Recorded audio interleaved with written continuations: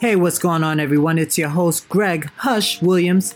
On this episode of the Finer Life Show, we're going to be talking with Ginger Miller, U.S. Navy veteran and CEO of Women Veterans Interactive, and Jeff Cantor, U.S. Army veteran and founder of the New Jersey Veterans Chambers of Commerce, on veteran advocacy. Take a listen.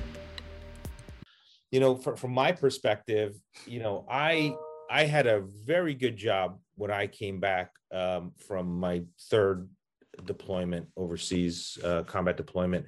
And when I came back, I just didn't fit in. It just didn't seem right. I was doing the job for like 12, 13 years, and it just didn't seem right when I came back. I wasn't in a comfortable place. And then I tried to figure out what it was that I wanted to do. And that's I think, part of the problem that veterans have is they don't know what they want to do at that particular moment, right? So they really need to think about what is it that they want to do. And so, veterans are really, really predisposed, like perfect people to own their own business, to be in business ownership, entrepreneurship. They have the great work ethic. They can think outside the box. They can think on their feet. They can run circles around the non-veteran community. And I just think that there's a ton of resources out there available for veterans to help them start their own business. That it's just such a great opportunity right now, especially in New York. New Jersey's coming on board, but there's tremendous opportunities for veteran entrepreneurs right now. Mm-hmm. All right. I feel like a lot of veterans, and I want to get to the third topic so quickly, but I want to put a tack right there. I feel a lot of veterans sometimes might be a little scared, though, of entrepreneurship, because even though it has so much freedom, and you both are entrepreneurs, within your own space and everything,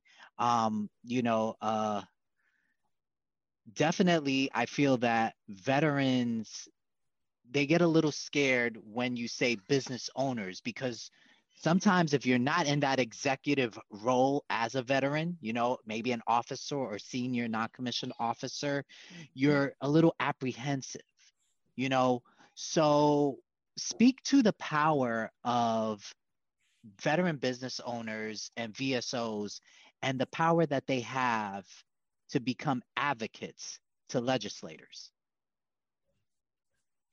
Would you like to go first, Ginger? Sure, I'll go first to that. And there is power within that. I know for with Women Veterans Interactive, as the CEO, I speak for my members. We are a membership-based nonprofit organization. So not only do we have paid membership, we have, folks who are in our network. But, when I do get the opportunity to speak, before Congress, I'm speaking on behalf of not just my organizations, but women veterans as a whole. But as the CEO of Women Veterans Interactive, I have to be mindful, right, of how I act, how I look, how I walk, how I talk, because I am representing some of what I like to say is the baddest women on the planet.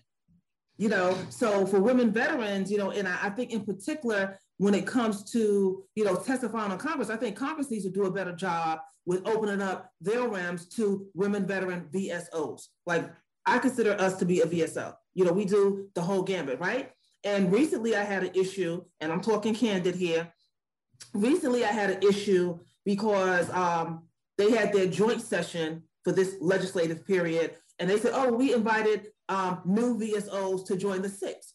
Well, you had a minority veteran organization, you had the National Coalition for Homeless Veterans, and I believe it was it was a Black veteran, I can't remember the name, and I don't want to mess them up. And then it was tribal. So I said, well, wait a minute. And I was hot.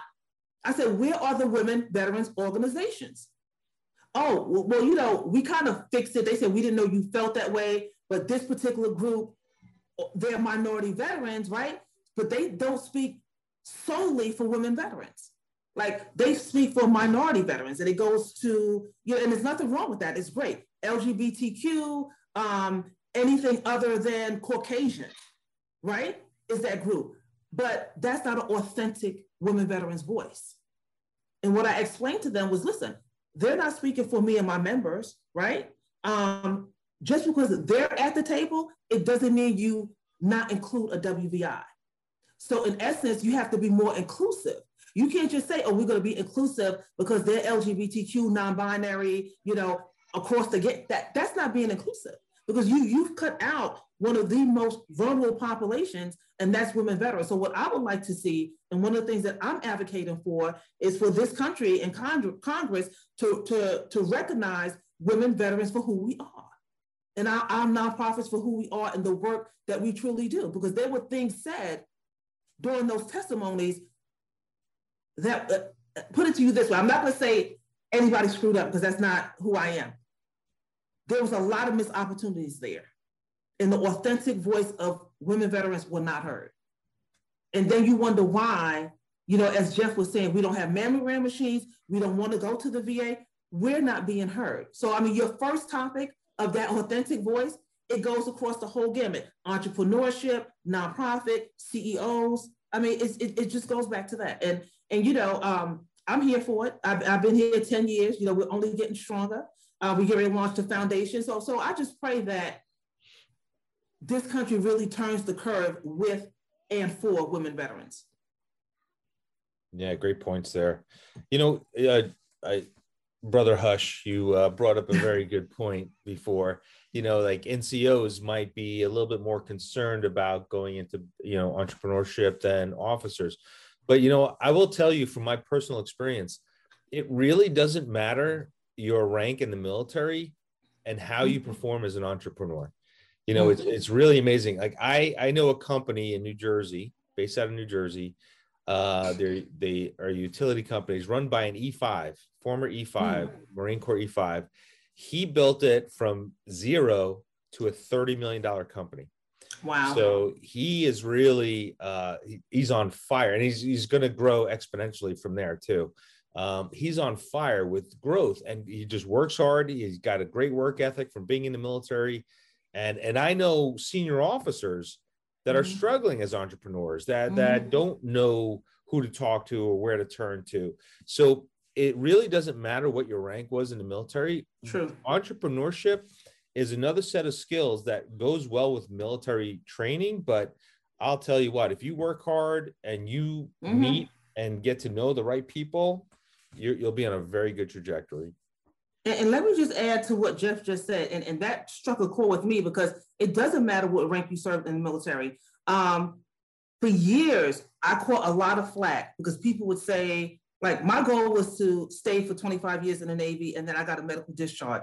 So I served 4 years and got out as an E4. And a lot of women veterans say, oh, well, who does she think she is doing all this stuff? She only got out as an E4. Well, guess what? I'm an entrepreneur. This is women veterans interactive, not military women. Like I've been a veteran longer than most of you have served. So I know this terrain. So Jeff, you brought that point, and that's an excellent point. We should never discount anybody in this entrepreneurship realm or any other realm because of the length of service or rank achieved. Because you're right. I know a lot of officers who are struggling. Retired officers at that. And I had to say it like that because so I run across a lot of veterans. They're young, and that's another thing. There's so many like these stereotypes. You have to be, seasoned and have a college degree. Well, college degree does help. That helps. The knowledge helps. It helps. But also, hey, there are online classes, and they're just like, I've got this great idea, and I'm like, well, go start a company and do it. Yeah, but I only served 2 years. That's great. Okay, but you served. Get out there. Okay, because you as an entrepreneur, you as a mover and shaker within the veteran space, you can create that voice, that advocacy for your local veteran community.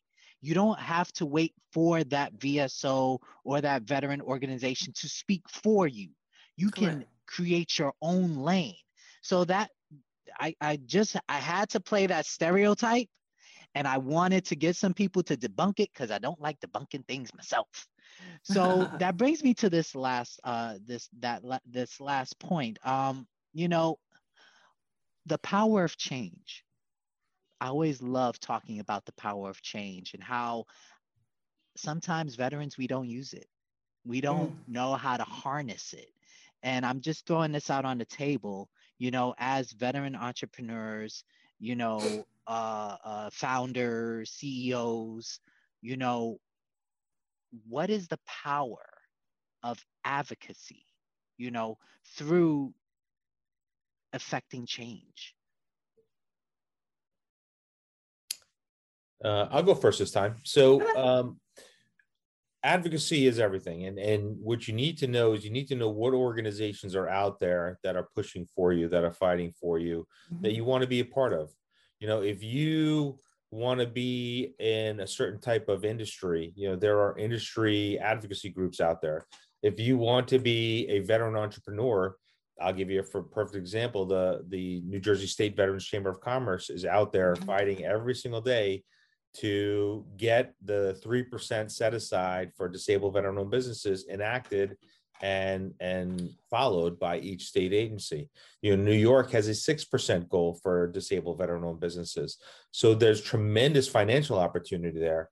An organization like the New Jersey State Veterans Chamber of Commerce also works with lawmakers to try and establish new legislation that will actually help veterans exceed their goals and expectations and actually be more competitive in the marketplace. One specific, for instance, S1866 A4042 is a disabled veteran price preference goal of 10%, which means that a veteran, if they're bidding on a certain job and all things being equal, the veteran will get a 10% price preference on their proposal.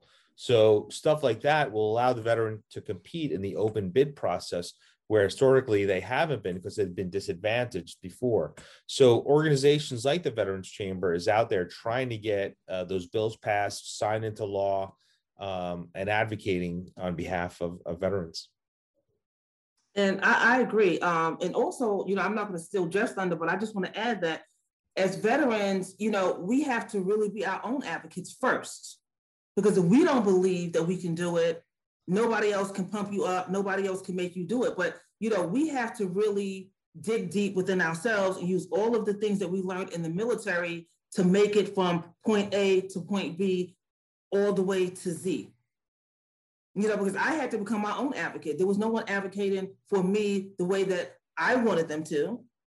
And it goes back, Brother Kush, to your first point of having that veteran's voice. I mean, it ties into everything that we do as a veteran. I didn't consider myself an entrepreneur for a very long time, but I'm an entrepreneur who started a nonprofit organization, and it was a little bit harder because when you look at the nonprofit military community, there's not a lot of women veterans at the helm. There's not a lot of Black women veterans at the helm. So, I was like, where do I go? Who do I talk to? So I just looked at what everybody else was doing and looked at the gaps for my own population and continue to charge hard and network, as much as I could. But none of this would have been possible if I didn't believe in myself. And I think that's the great thing about entrepreneurs, those of us who are successful, you got to believe in yourself, because everybody is not going to believe in you at the very beginning. They just don't. Everybody wants you to be in the magazines once you've done something great. But it takes so long to do that. You know what I'm saying? So I think, as entrepreneurs, it's up to us, number one, to believe in ourselves. And for those of us who are strong enough, pull somebody else along, give somebody else an encouraging word or something. Send them a directory, send them to the New Jersey Veteran Chamber of Commerce, do something, we all have to help each other. Mm-hmm. So I want to ask this question and then, we'll end this show. There are probably some veterans watching this and they're saying, well, this sounds all nice. I'm not a business owner. I don't want to start a business. I just want to, work the 9 to 5, but I feel I want to have my voice heard. What would you say to the everyday veteran, who maybe they're a student veteran, maybe they're a spouse now and they're at home, but they want to have their voice heard? How do veterans amplify their voices? It goes back to what Jeff said. You find an organization that you can directly align with. Advocacy doesn't always mean that you yourself is going up to Capitol Hill to meet with legislators, but you can write your congressman for yourself. But I would really suggest find an organization, a nonprofit organization, a veteran organization that align with your beliefs and the things that you want to see change, and align yourself with that organization and make that organization a stronger voice for the population that you directly relate to. Yeah, and I would say, and if you're not an entrepreneur, if you just have a, 9-to-5 job, as you say, which I don't know if those actually exist anymore, but if you have just a job instead of being an entrepreneur, there are employee resource groups at a lot of different companies that you can be a part of and join together with other veterans in the organization. And what's really good about that is you get to network with other veterans, and then you can find out, you can ask them questions like, well, what's this job like, or what do you think about this? Bounce ideas off them. And if you want to go for another job, you have people that are helping you and fighting for you. I would say the best in the business for that is Johnson & Johnson. They have a Veteran Leadership Council that is by far the greatest employee resource group I've ever seen. They really make a difference in veterans' lives, both within the organization and outside of the organization. I agree. And then, the great thing with those employee resource groups, like they come together as veterans, and then they also go into the community to serve veterans in need. So you kind of get the best of both worlds that way. True. That's exactly right. Thank you for tuning into the Finer Life Show. Listen, if you want to find us on the web, please check us out at www.mbphikings2017.org. That is www.mbphikings2017.org.